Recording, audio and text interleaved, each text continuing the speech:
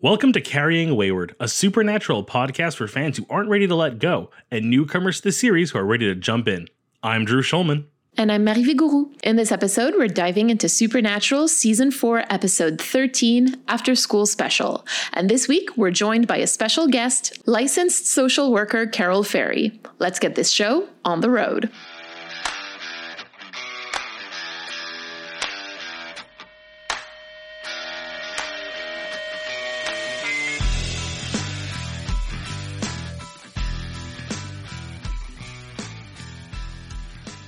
Hey, welcome back, Carol. Welcome back to Carrying Wayward. Thanks for having me back. Let me reintroduce you for our listeners. Carol is a registered social worker, counselor, and a longtime Supernatural fan. She has a bachelor's of social work with a minor in psychology and a master of social work in the field of social justice and diversity. Carol has worked in community activism and development and currently works as a short-term counselor. Drew, are you ready to recap this episode for us? Count me down.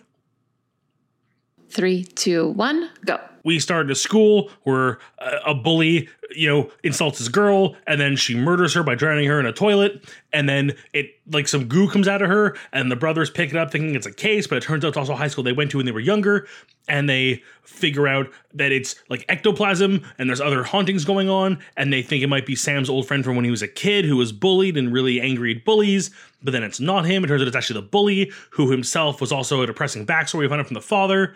And then they beat up a ghost and burn his hair and save the day. And we have a bunch of flashbacks about Sam and Dean in high school and learn about their childhood. And it's super depressing in many, many ways. Time. That's about right. That sounds about right. Yeah, that's the episode. Let's move on to the long game. Sure. What did we learn this week? This is a pretty iconic episode in the fandom.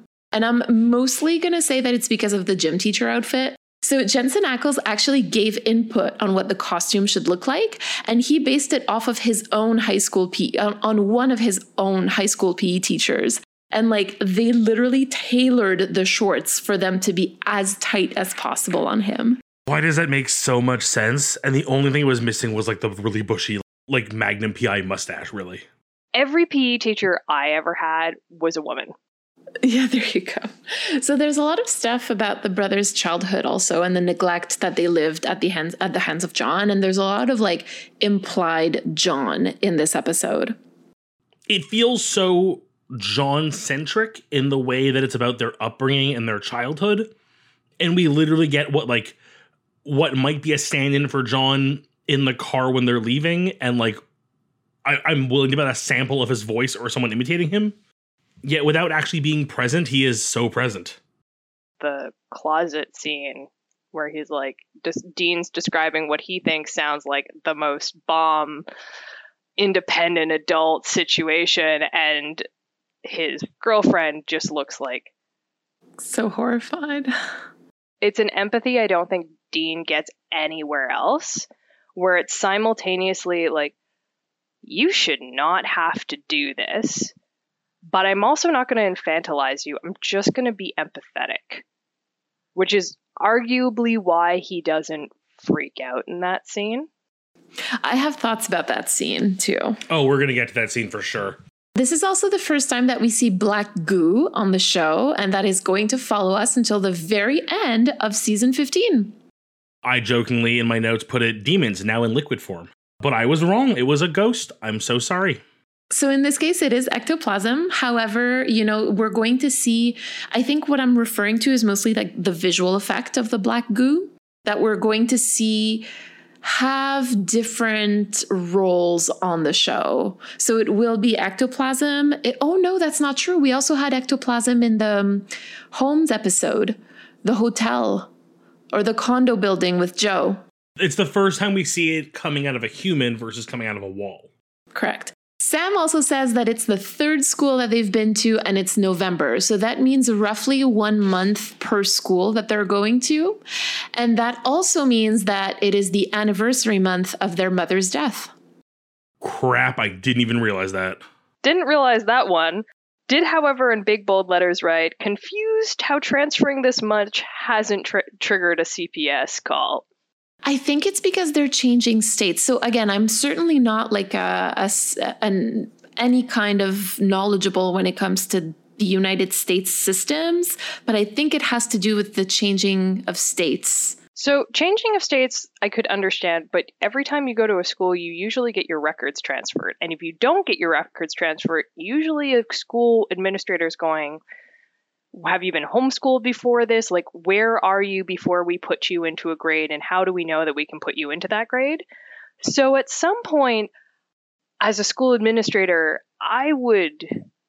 granted, it's the 90s. And for those of you who did not grow up in the 90s, adult supervision of children was questionable at a lot of times.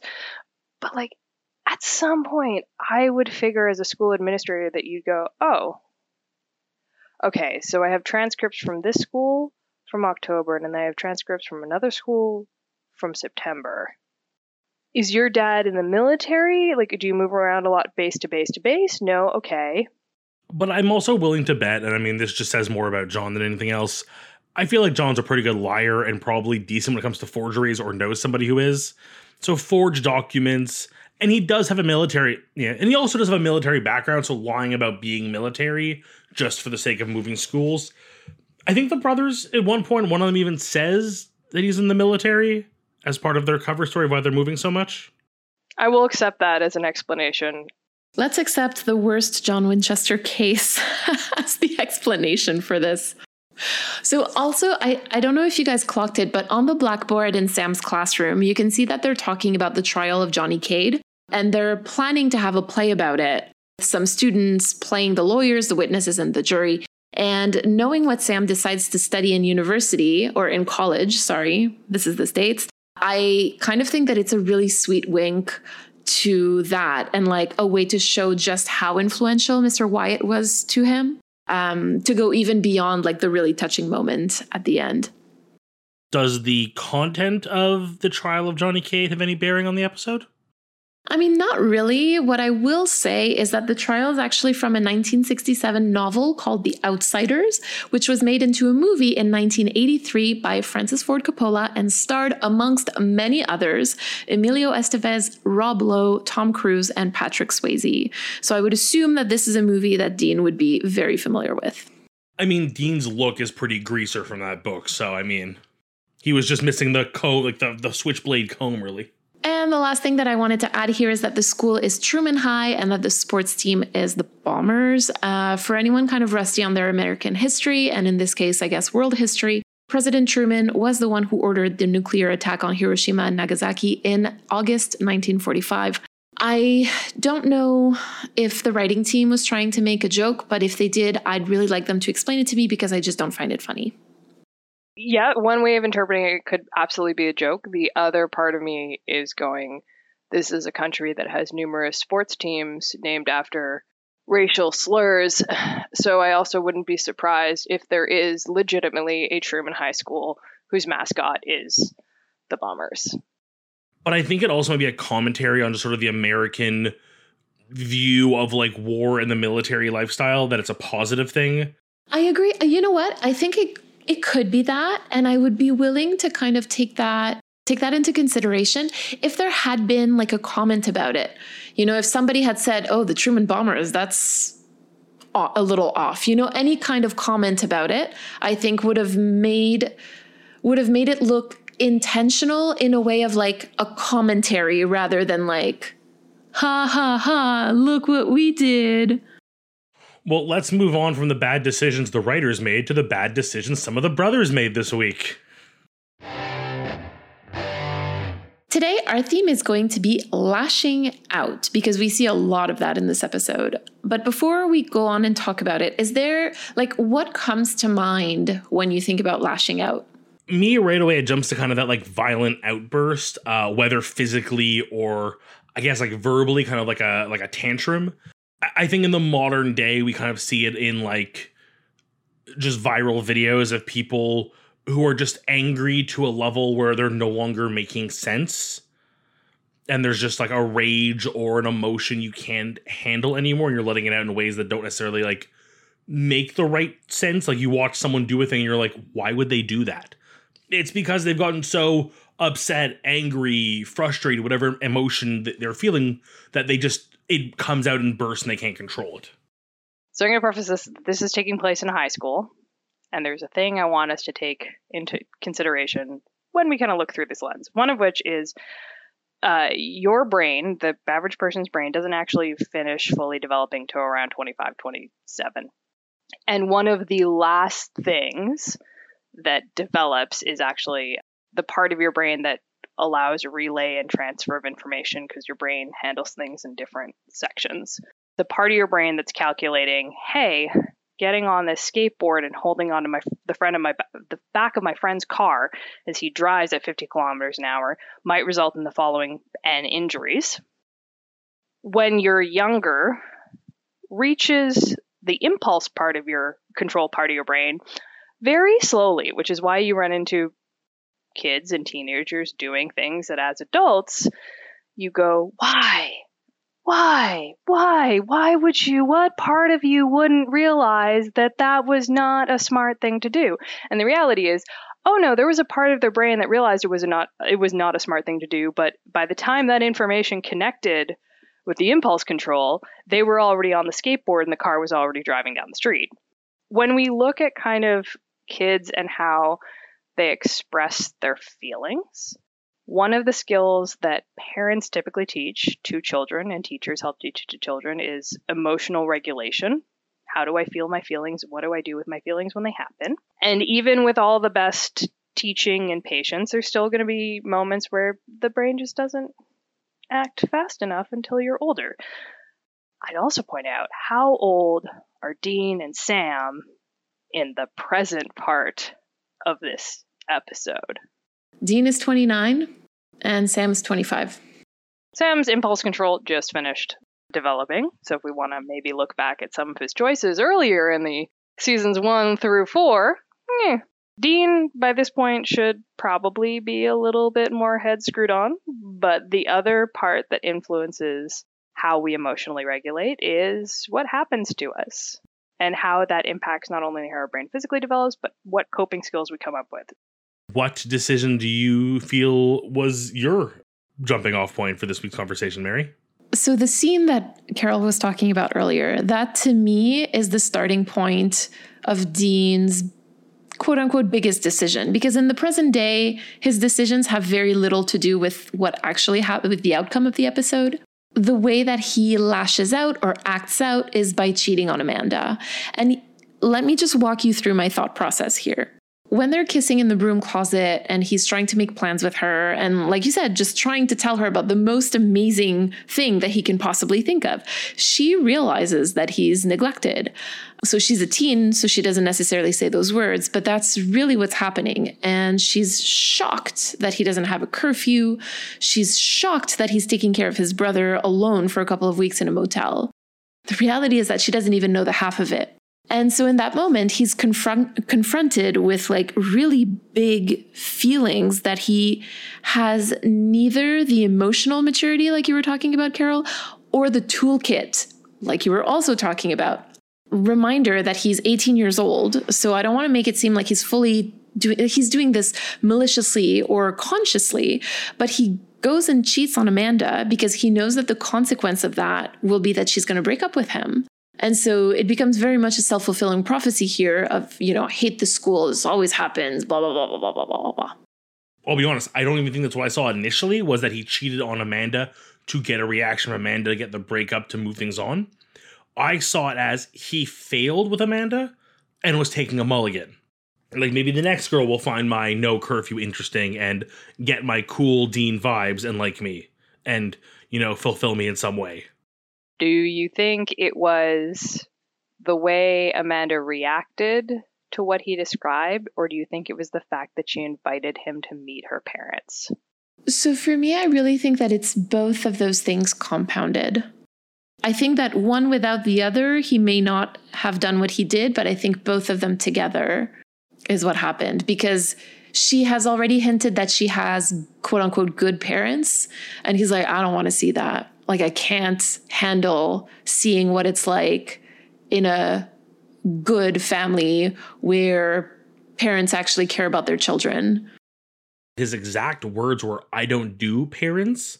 It just feels a little bit of a coded language for someone who's so like, look how free and cool I am, and like doesn't want to deal with parents. I think he's speaking about more than just Amanda's parents.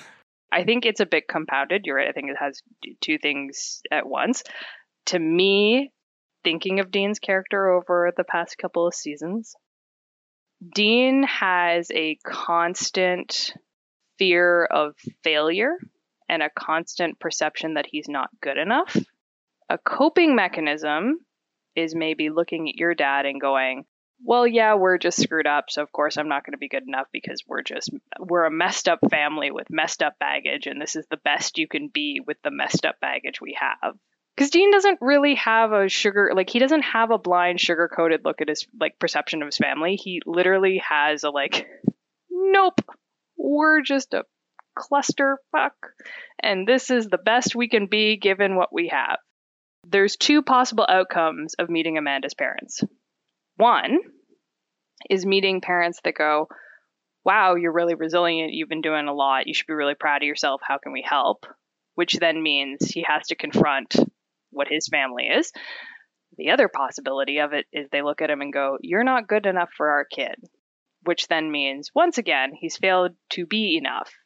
Easiest out, and it is a self-fulfilling prophecy, and a lot of people use self-fulfilling prophecies as a coping mechanism. Not necessarily conscious, is I will blow it up before it has the opportunity to blow up. And if it blows up on my terms, then I was in control. Carol, I'm really sorry, but I cannot relate to what you're saying. I have never done this in my entire life. This is foreign to me. No, I mean, realistically, because I'm speaking very sarcastically, but that's not usually the tone that I like to have here, because it's so relatable, really. I get it. Self-fulfilling prophecies are a lot of the times a way of validating your world perception. And even if your world perception is destructive, if it's validated, at least some part of you is functional. I think that there's also a way for him to have or to regain some perceived control over a situation. Yes.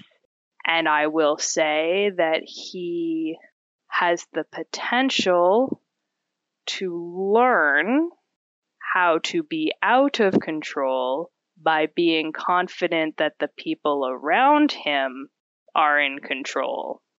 I love how you were trying to describe this as a puzzle, and I'm trying to solve that puzzle being I have no idea what this is referring to, literally.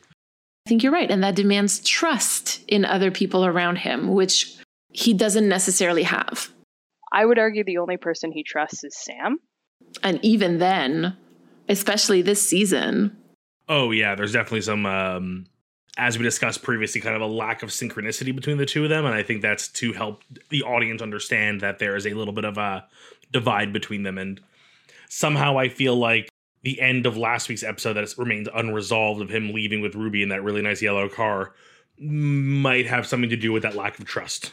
Yeah, it's almost like that lack of trust in Sam might have developed after Sam, left, and in his perception, abandoned him. And he thought they were on the same page, but clearly they weren't on the same page, which means that he wasn't as in tune with his brother as he thought. So, uh-oh. So for this week, I want to actually touch on something that Dean did.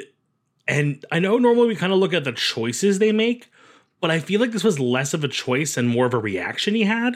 And that was the way he reacted to being called out by Amanda post being caught cheating.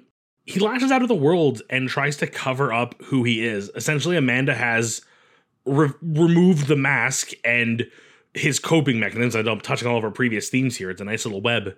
But essentially, we have this Dean who is wearing this mask, who is literally being torn out of a closet, mind you, during this moment, being forced to face who he truly is underneath this facade he puts on.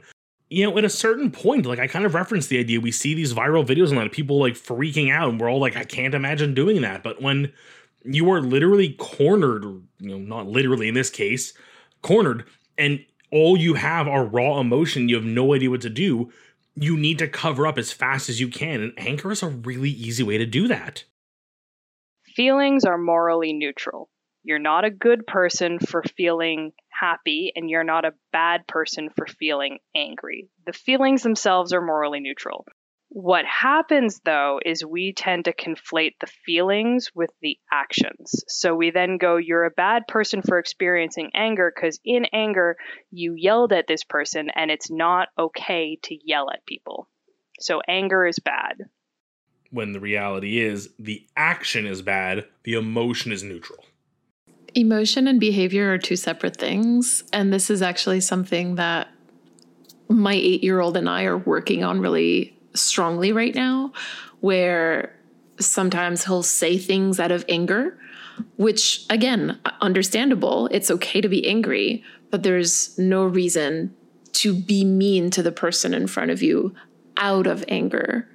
And so there's a lot of validating the feeling that happens, right? Like, I understand that you're angry right now, but the way that you're speaking to me, the behavior is painful for me or hurtful for me.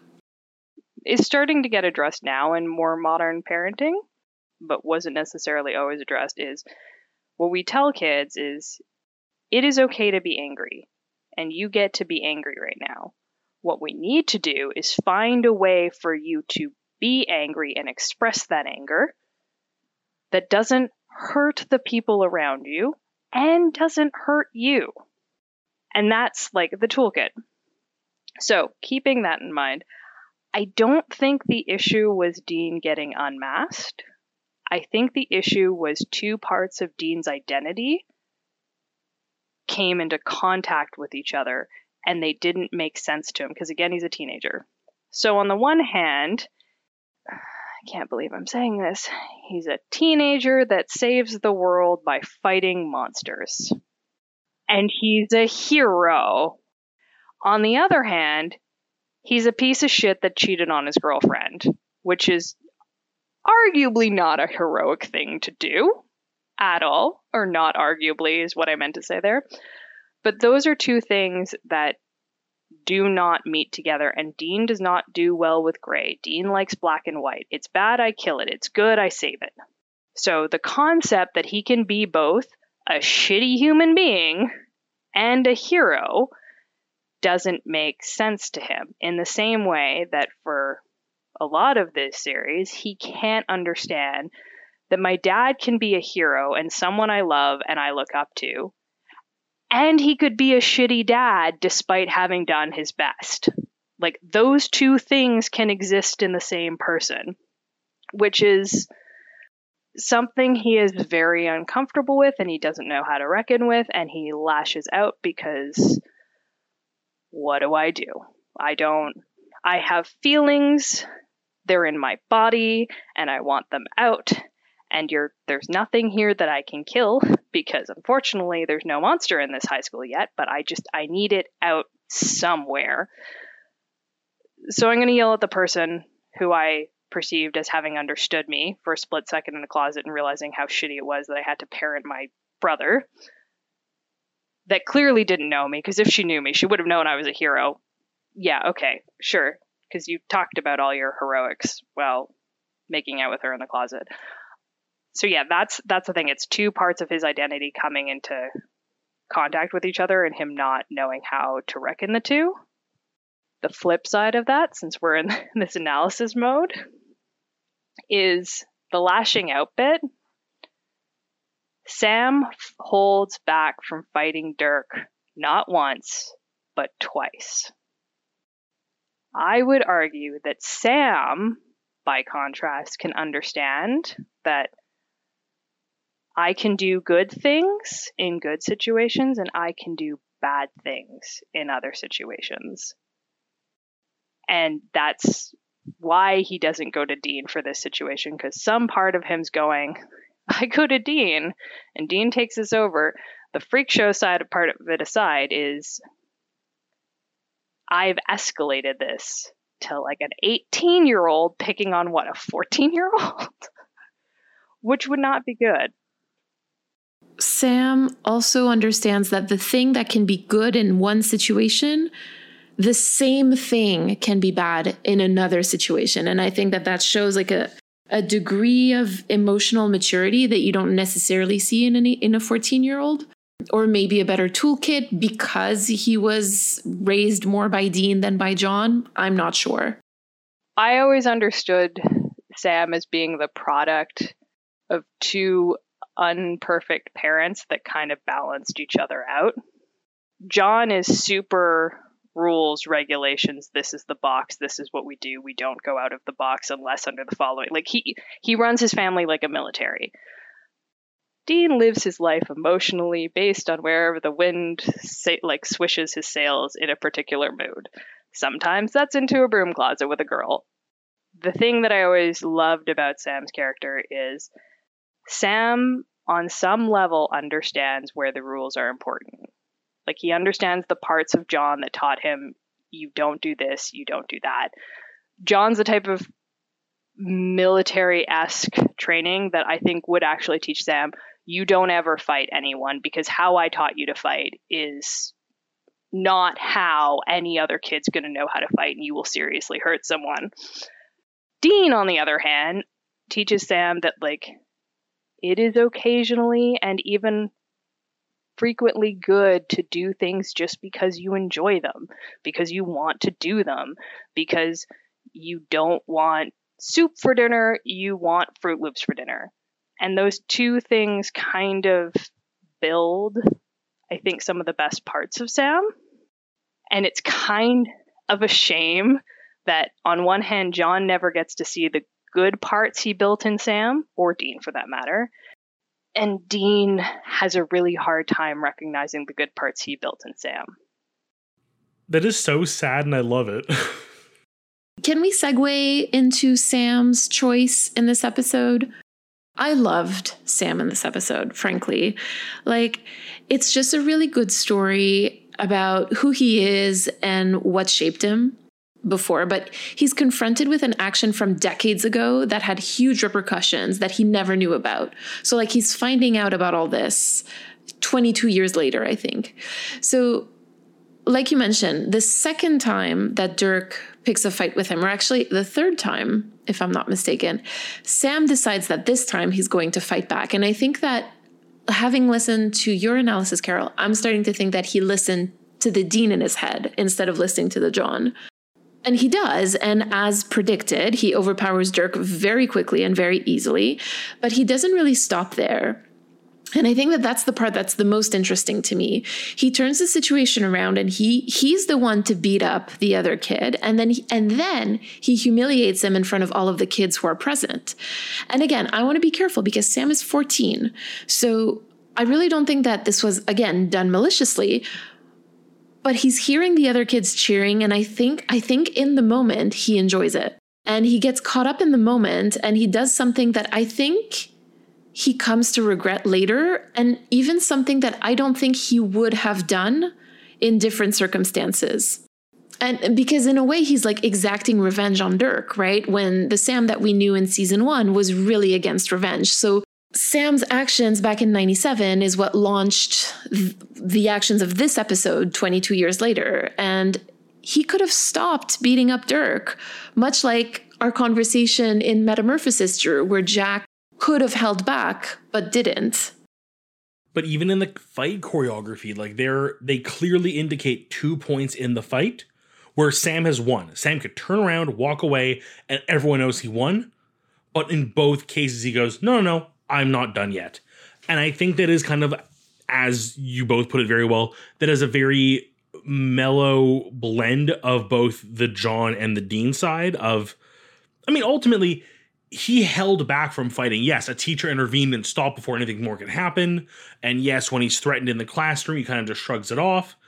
But in this moment, he's gotten to a point where essentially it's self-defense. He has basically said, I'm not going to fight you, taken the hit, and then went, okay, at this point, there's no walking away. You're just going to hit me again. I need to defend myself. But it's that tip over, the choice he makes to continue lashing out and tips over into, I'm just getting revenge now.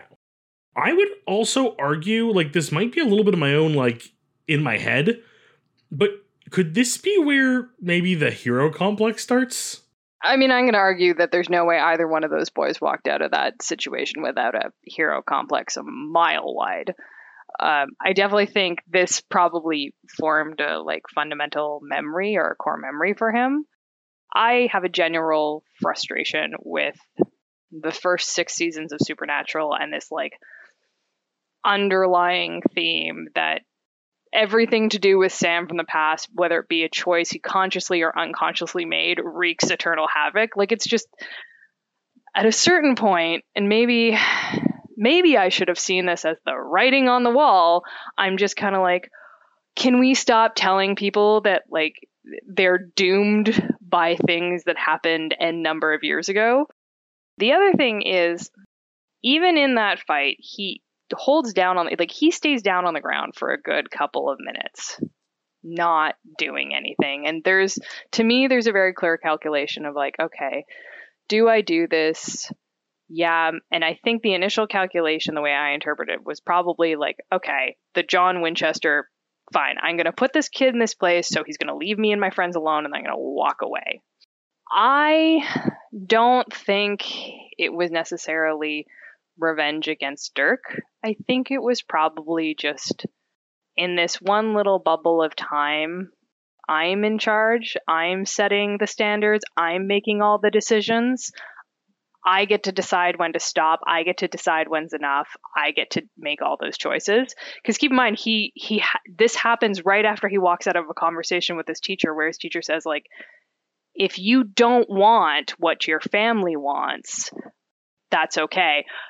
I'll talk about my opinions based on what I would do in this school based on that conversation and later. But I think that's part of it. And I think it actually mirrors Dirk, which is when you've been in a position where you felt very disempowered, you have no control, things are just happening to you.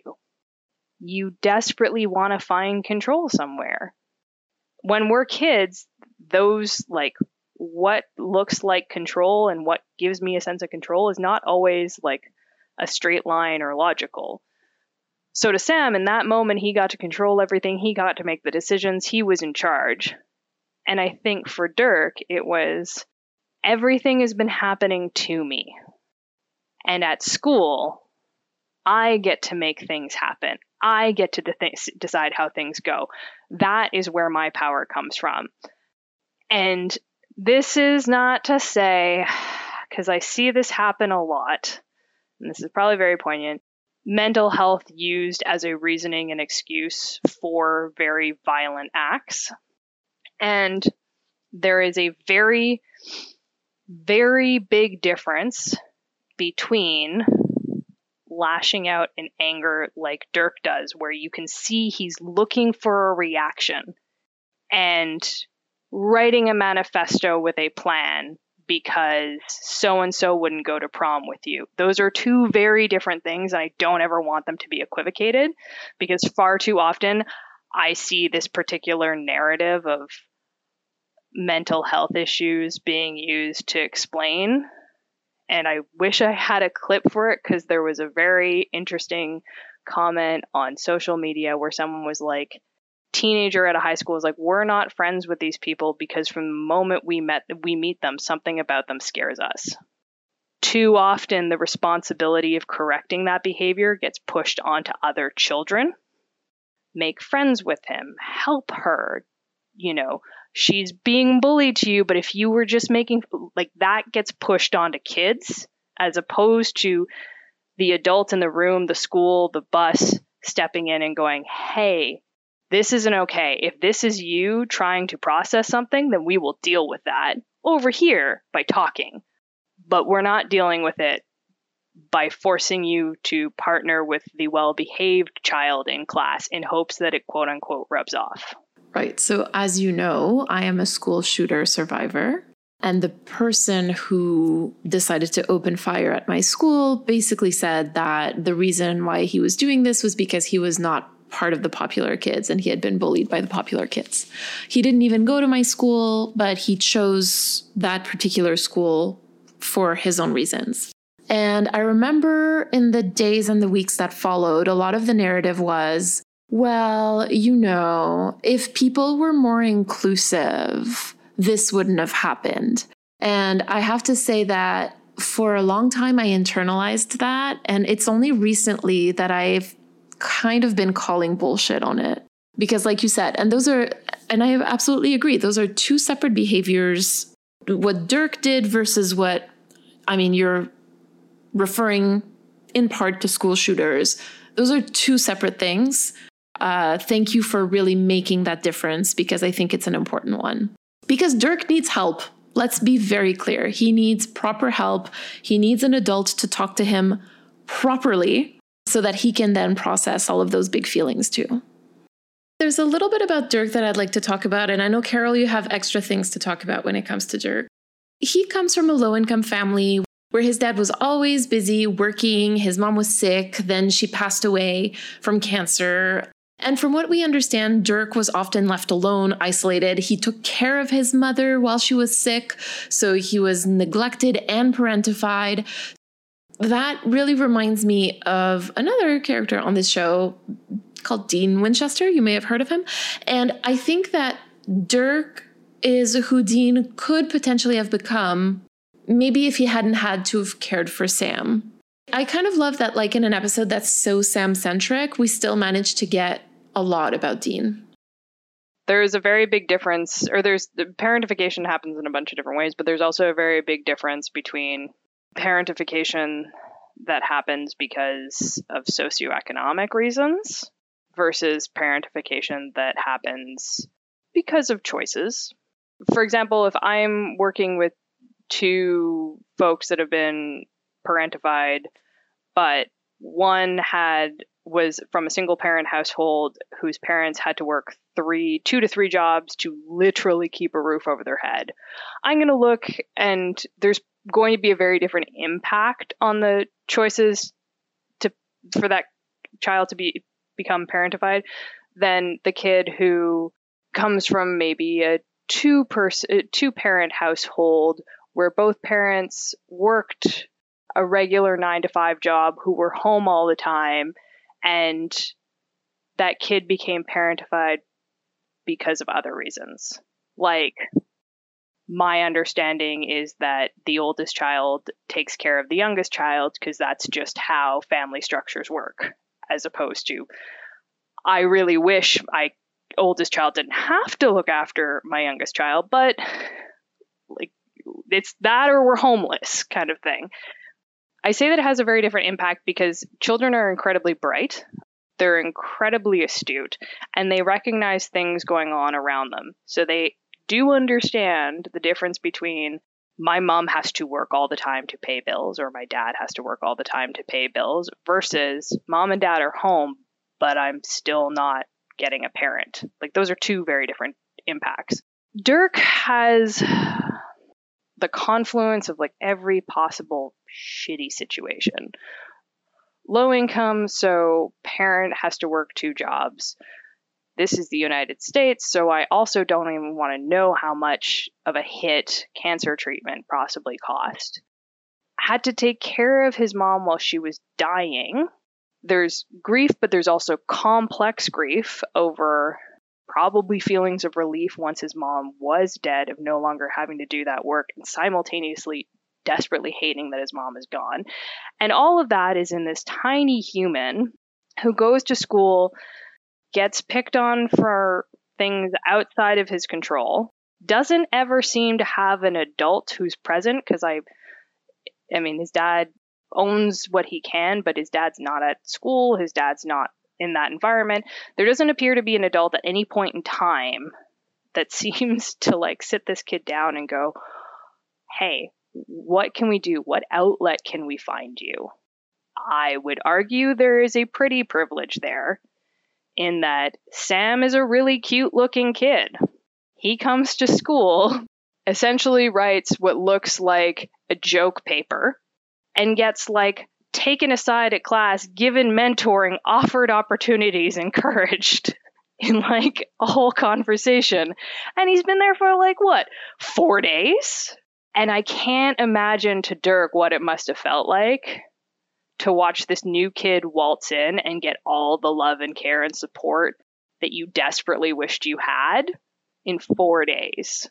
Yeah, for sure. Like, the amount of injustice that this must feel to him. I would have picked on Sam at that point. I was going to say it makes sense for Dirk, but yeah, you put it well. But that's what he's trying to do by picking all those fights. He's trying to draw attention to himself. It's a call for help. Oh, Dirk. I can't but help to wonder what Dirk's life would have looked like in kind of modern concepts around substance use that we have versus probably what was around in 2000s. And even today, it's definitely, there's still a lot of stigma around it, but it's nowhere near what it was in the early 2000s. Well, with those very sad words, are we ready to move into critical time? I think we are. This episode was, I'm going to start with the director, who was Adam Kane. It's his only Supernatural episode. I took the liberty of looking him up because I always find, again, we have our one-offs. You know, there's going to be some sort of like interesting piece of their past. He has just basically done like one, like maybe 3 or 4 episodes of like every single show I can recall the name of, but guarantee you I've never seen. Ultimately, I don't think I can glean anything from Adam's pre and post Supernatural writing times. Let's move on to our writers. And this episode was written by Andrew Dabb and Daniel Laughlin. Now, these are the lovely people who gave us Yellow Fever. So that, and I just also want to point out that there's another, so in addition to the Truman High bombers, there's also a case of Dean calling an Asian student Hello Kitty. So I have some questions regarding Asian hate when it comes to these two writers. Once, maybe. Twice is weird. 3 times? Yeah, no, I don't like that. 3 times in 2 episodes. So something to keep in mind, because it's, you know, despite the consistent misogyny that we've seen, this is a little different than what we've seen before. Yeah, I'm also going to say that these writers don't exactly have a great status on consent over their writing history, keeping in mind that Dean literally says in this episode, 3 of the cheerleaders are legal. Guess which 3? So we've talked about this before, and I don't know if you agree, Carol, but to me, like, this is just the writer's room being absolutely fanatical about making Dean seeming horny at any cost, even if the cost is to make him look like a predator. Even though we know that given what he's lived, he would not accept anybody taking advantage of children, even 18-year-olds. The joke was more important than consistency in the character and the world. Yes, because I'm going to point out that one of the key reasons why he doesn't pursue anything with Jo is because he perceives him pursuing her as being corrupting and not good and damaging and all of these things that, with her particular story, scream of a lot of paternalism. But at the same time, it's like, I don't understand how you can flip from... Actually, no, that's a lie. I do, because it's misogyny. I do understand. Because it happens all the time. It happens all the time. Now that I say shit. But yeah, there's just... You'll notice this a lot, Drew. There's even stuff Sam does where I'm just like, what? Like, where does... In what universe? Yeah, no, I feel like we had a moment with Sam, like, fairly recently where I was like, what a weird out-of-character thing for Sam to do, and it really just was, like, to serve a scene, a joke, or something. Oh, you know what it was? It was when he wakes up after the sex dream. And I can't figure out if it has to do with the fact that a huge percentage of the fan base is female demographically. And there's this like attempt to macho-fy the show with these really terrible things. Or if it's like a certain level of the writer's own self-loathing for their, I don't know. It's not good. It's not. I always felt like, especially at the very beginning, there was so much resentment from the writer's room. And I don't want to just, point at the writers, but like just in general from a lot of the creatives who held power in that show, that there was a lot of resentment in terms of like the fan base that they got is not the fan base that they wanted. For example, in this episode, Dean makes a reference, the "Oh Captain, My Captain" line, referencing a famous film that is very much about students learning who they are and eventually coming out, and is heavily considered to be a queer-coded movie.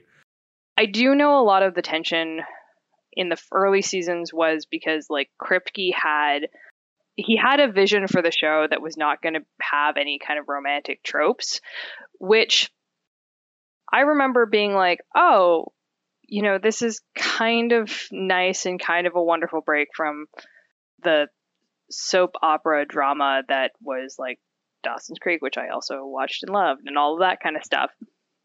Could we write a space in a story where there doesn't need to be anything romantic in order for it to have validity? I can't figure out if the flip-flopping and indecisiveness has to do with a writer's room that was desperately trying to steer it back towards that, and maybe a studio that was funding it that was going, I don't know if you know, but teenagers spend a lot of money and we would like them to spend their money with us. I think it's the interesting duality of you don't get to pick your fans, but at the same time, I sometimes wonder if we're also, as fandoms, sometimes going too into the weeds and miss like the glaring, simpler explanation, which is just we had 12 different writers teams, 3 showrunners, and then a bunch of actors that may or may not have wanted to be on the show any longer. And this is what you got. This is the hodgepodge of stew that you got. We see it a lot more in the later seasons, particularly at the end of the Carver era and into the Dab era. And that's why it's always really hard for me to talk about the creative decisions, because you never really know who to pinpoint. And that's why I talk about it a very nebulous thing. And I'm like, I don't really want to say that it's this particular writer's fault, because I don't know that for sure. Because what tells me that this particular line about Hello Kitty wasn't added by another writer, by another producer, by Kripke himself? I don't know. So that's why I'm never really pointing fingers at anybody specifically, even Sarah Gamble. The more involved fan bases and these communities have become, the more representation we're getting on screen, which is wonderful. We as fandoms push for collective changes, for inclusivity, for pointing out problematic things. Flip side is that in an effort to sell things, more and more I'm watching some truly wonderful stories kind of get diluted from a commercial standpoint of we want to hit as many target possible audiences to collect and make as much money as humanly possible. The more connected we get, the bigger the worlds get, the bigger our world gets, the more rapid exchange of information we have, the more that gets turned into data points, and the more industry uses data points that are probably not at all reflective of the reality to convince doing things like. To a certain degree, that's also what happened, because we know that in the early seasons, the show was not always sure to be getting renewed, right? You know, this whole five seasons, he had a plan for 5 seasons is actually a myth. He didn't have a plan for 5 seasons. He had a plan for 3 seasons to begin with. That was it. So like there's this myth around like, oh yeah, they were going to do 5 seasons. No. Every season that they got renewed was a gift for them. They didn't know one season over the next if they were going to get renewed. And so the only part of the reason why they did is because the fan base was so active and so vocal. In response to that, they opened the door to letting people in a lot with the conventions, with this, with that, and that then has effects still to this day. Fandoms help propagate new stories, push forward inclusion and diversity, and then capitalism turns that work into data points, and stories get built off of the data points, not off of the actual feedback and general direction. And that's the problem. We've started making stories based on data points to make sure we get the highest number of viewers. And someone somewhere probably said, hey, Hello Kitty gets us 7 more data points in this demographic, so we're going to put it in. I think that's also the problem, too, when you start building stories in that way, is you then are not just considering who's watching the show and what they like, but who's watching the show and what they don't like. So this week we're doing something a little bit differently. We're skipping the voicemail and we're using critical time for a more unstructured conversation, as you may have already started to hear. But we do have a very specific question for our guest. So Carol, if you were a social worker at Truman High in 1997, apart from changing the name of the sports team, what would you do? Walk us through it. You're hired. It's your first day. You get into your office. You slam your really hip bag down and you start laying some ground rules. First, I tell an English teacher not to tell a 14-year-old that there are exactly 4 or 5 moments in their life that are going to define the rest of their life. That was such bad advice. Few things. Hey, we have new transfer kids. What are their records from? How did they get registered in this school? Like, did a parent come? Hey, we have 2 new kids. Has anyone talked to their parent? Oh, no? Weird. Oh, can I see their school records? Great. Do we have a protocol in place for new students? These kids had to come in and register at the front desk to acknowledge they're new students. They had to be given a class schedule. Where are their books? Did they get partnered with a guidance counselor to make sure that they were matched with the right courses based on what they've done in the past? Any sort of coordination. So that's just like basic brass tacks on school administration. I would hope that a teacher would have sent Dirk to me. If not, I probably would have noticed Dirk. It's not like he was subtle about what he was doing. And I probably would have pulled him into my office and been like, so this is the complicated thing about working with kids, especially in therapy. Developmentally, there's different stages. Talk therapy is not accessible to everyone. Dirk is, however, 14. Talk therapy is about a time we could probably start working on that. Definitely a time we could start working on that. And I probably would have been like, hey, kiddo. So I heard that you lost your mom. You don't have to talk about it if you don't want to, but this is a space you could talk about it. Better still, this is a space that you can come to when you just can't. Because I wonder how many of those fights probably would have stopped if Dirk had just had a place to go, if he just can't. I also probably would have known that, strangely enough, Sam and Dean seem to come to school without, lunches. So are they registered in the lunch program? Probably not, because that would have required paperwork that, again, I don't know how my principal failed to get done or get collected. So I would have noticed kids showing up without lunches. I also probably would have known that Dean is at home unsupervised because most teenagers suck at keeping secrets. So I probably would have hauled him in and been like, hey, can we talk about where you're staying? I understand that you're 18 years of age, so technically I can't call CPS on you, but I can be concerned about your brother. Overall, aside from all of that, I think the main thing, if I could sum it down into one non-angry rant, is I would have worked on teaching kids at that school how to emotionally process in a healthy way. And I would have worked on giving kids the space and time to step away and to emotionally regulate when they need it. And that can look like my office door is always open. That can look like, hey, we need to talk about how you have a tendency to try and solve problems with your fists. And why is that the first place you go?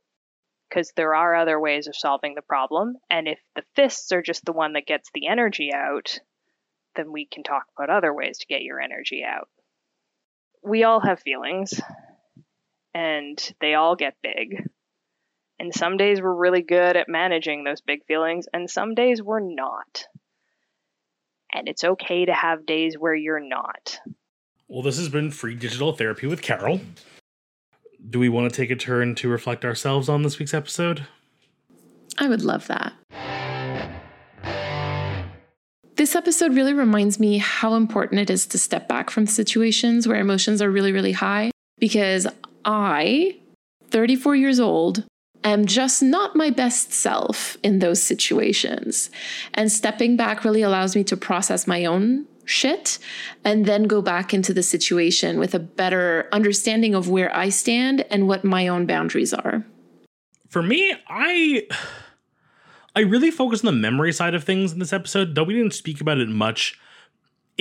The way the two brothers remember this roughly a month in school, while I'm sure they are cherry-picked memories for the sake of storytelling in a TV show, it feels weird that in an entire month, the two things Dean thinks about are the chick who called him out for having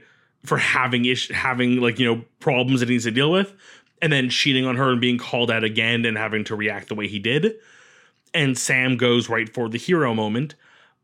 I think it just reminds us that memory can be fuzzy and details can be lost, whether we focus on the good and forget the negative or vice versa in a lot of cases. With a bit of like an ironic twist of all weeks to do this, it's reminded me that it's important to reflect on my past. The best way to do that, to focus it for me, has always been writing, which I used to do a lot more and haven't recently, until I was encouraged to do so for this show with our lore segments. And while this week didn't have one, they've been a great exercise and have led me to a lot more enjoyment in writing again. And it's a good exercise to write and remember and journal and diary. So I'm using that as my call to action to keep writing a bit more. The way that we understand memory, our memories from our own past, changes through time, because the context in which we are today means that we'll understand a memory differently than we did a couple of years ago. And that's totally normal. And it's the way that we integrate this story into who we were, but also who we are today.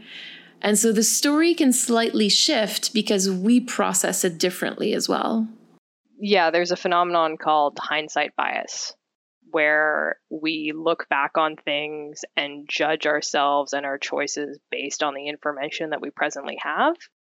And we have a tendency to forget in that situation that the only reason you are able to perceive those different opportunities and different choices is because you have the knowledge of the outcome. There you go. Exactly. And even without that too, there are things that I'm like, oh yeah, well, I know that now. I might still do it the same way just because it led me there. I think that there's different ways of approaching it. It's actually one of the biggest triggers for most people that get that anxious feeling of a shame memory, where you remember something that you did and you're really ashamed of it. And you sometimes have to forcefully remind yourself, acted the way you acted based on the tools, knowledge, and experience you had at that point in time. This episode has actually always been my least favorite episode, not because it's badly written, not because of... I was pretty badly bullied in elementary school, and I kind of went from the Sam to Dean back to Sam in my evolution through school. So I was really bullied in elementary school. I developed a defense mechanism of, I learned very quickly that when you're the loudest person in the room, people don't actually pay attention to you. They're not really paying attention to you. So it's actually the easiest way to get away people looking too closely. That way of coping was basically how I got through high school, until I actually had some teachers that pointed it out to me. Kind of episode for me, because I can kind of relate to both perspectives. I have been, not the cheating on part of it, but being called out and my two identities being kind of forced to meet each other and not dealing well with that. And I also, kind of liked the one moment where I got to fight back against the bully and then realized afterwards that that didn't really solve the problem so much. So it's always been kind of a hard episode to watch because of, I think, secondhand embarrassment. Because I watch it and go, ooh, oh boy. Ooh, yeah. Oh, I relate. Oh, this hurts. And I think for me, the hardest part of this episode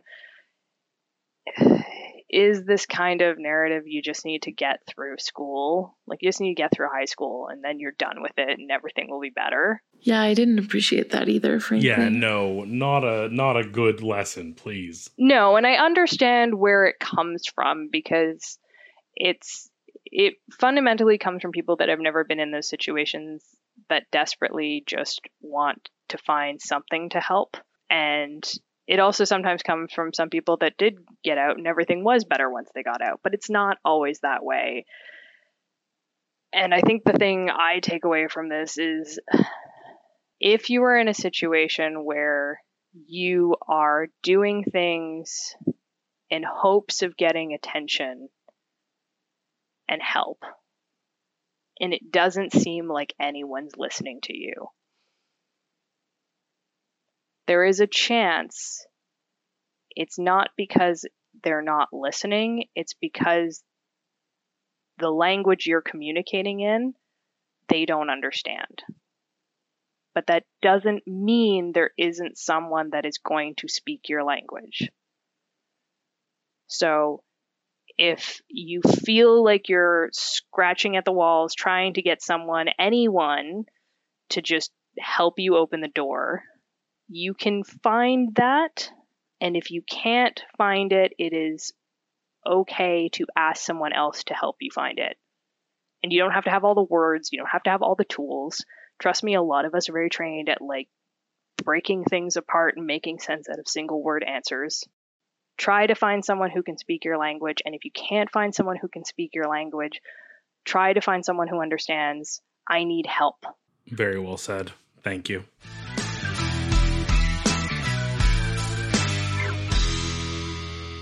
You've been listening to Carrying Wayward, a supernatural podcast produced by Rochelle Castellano, hosted by Marie Vicou and myself, Drew Schulman.